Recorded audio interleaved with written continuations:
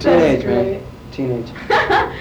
Hats Off to Larry is what I would call a very high concept song. Like just the concept of that song. Like nobody had thought of it. No. Since then, it's inspired a lot of songs. Mm-hmm. But still, do you remember how you Triangle. got... Mm-hmm. Do you remember how you got the inspiration for that? No. Some of these songs, they just come out of the air, Yeah, don't they just come. I wrote a song a week ago, 2 weeks ago, and I wrote it in one night. I had a little thing on the piano, and yet I can sit down with the guitar and try to write a song, and it takes forever. I just can't.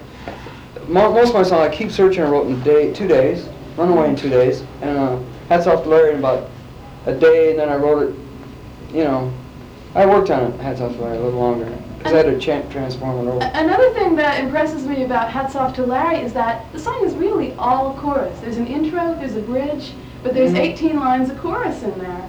And that's like a really unusual song structure, I think. So that's cool too. I like that. There's this photo here of you with the sheet music. Could you read music at the time? No.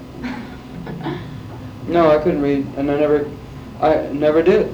I tried it once, and I wish I would have. Because it is so simple.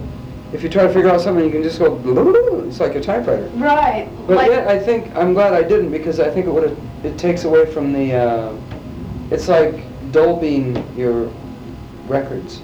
You know what I mean? It sort of takes you away from the source of the inspiration, doesn't it? It's too high tech. Right. Just like today's, It's like some technology. of today's records are too high tech. Definitely. And they lose their thing. Definitely. Back to Hiss, please. Hiss. Give me Hiss on records. Don't clean it up so much. I agree. Oh, God, it's pathetic. What about Little Town Flirt? Was that inspired by a real person? Possibly. The idea came to me from Robert McKenzie, who's a black fella I used to write with in Detroit. He came to me and he said, they have this great idea, man. It's called Here She Comes, Little Town Flirt down the street. And I said, wait, Bob, he's slow, because he always talked fast. And he used to nip a little, too. He used to have this little nip in his vest, and he always coughing. He said he had a cough problem, and he would drink this cough medicine, which I know was booze, because at the end of the night he was in some other world. But anyway, Robert came to me with Kelly, and it was actually Billy. Billy and I meet secretly. It was actually, So it's supposed to be for I a changed girl? it to Kelly, because Billy, I don't know, we didn't know. He just come out of the world with it. All I need is an idea for a song, and then I can work on it. And he came to me with Little Town Flirt, and I said, yeah, I know Little Town Flirt. Her name was Karen, and she used to live in near my hometown, and I went out with her. She was very young at the time. You were probably pretty young, too. I was older than her, but she went to a dance one night, and I tried to find her, and I went to the dance, and she was with another guy. And I couldn't believe it, and I said, my God, I went, and I tried to follow them. They ran out of the dance and got in a car, and I tried to chase them. I didn't catch him, but I went to her house the next day and got my teddy bears and dumped her. Got your teddy bears? Teddy bears, I gave her teddy bears, yeah. That's really dramatic, that whole story. That story is like one of your songs, Yeah. really. One guy in England, it's a strange story, played Little Town Flirt, took a hatchet to his girlfriend, didn't kill her, but he had to go to jail he's probably still there. Oh, no, is that when the And song they had was to a put it in hit? the press no, I think it was after it was a hit. It was about 10 or 15 years ago. Oh, no. And it was so embarrassing. I said, God, what am I inspiring here, this guy? He said, my wife was a Little Town Flirt, and That's I whacked her. dramatic music And he made put on that. this record, and also they played Runaway in the cornfield. What is that crazy writer? What's his name? He writes Pet Cemeteries and stuff. Oh, Stephen King? Stephen King in the cornfield, you know. Oh, no, I think didn't it's hear a about that. field of corn or something. Oh, and this weird little girl's playing Runaway, and I said, wow, what is this going on? A lot of people.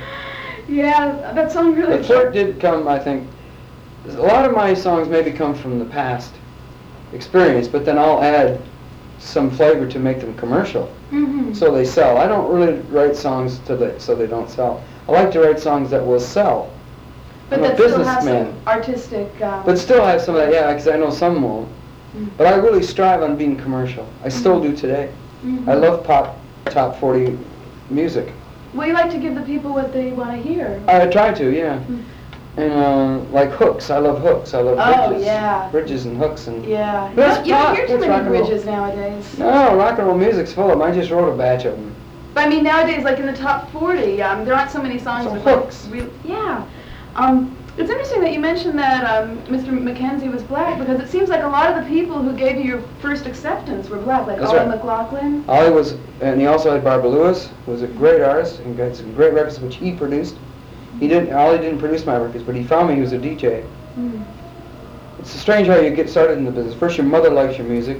Then you go get a band, and the drummer falls off his stool one night. He said, "I can't believe this song." He threw up his sticks. It was a song called, I don't know, some song I was writing, and he said, "My God, I can't believe this. It's unbelievable." And it was a great inspiration, because no one would ever say, "Oh, I love your music," and drop their drums. A fellow musician. And then he said, "I know this guy, my guitar player quit, Max Crook.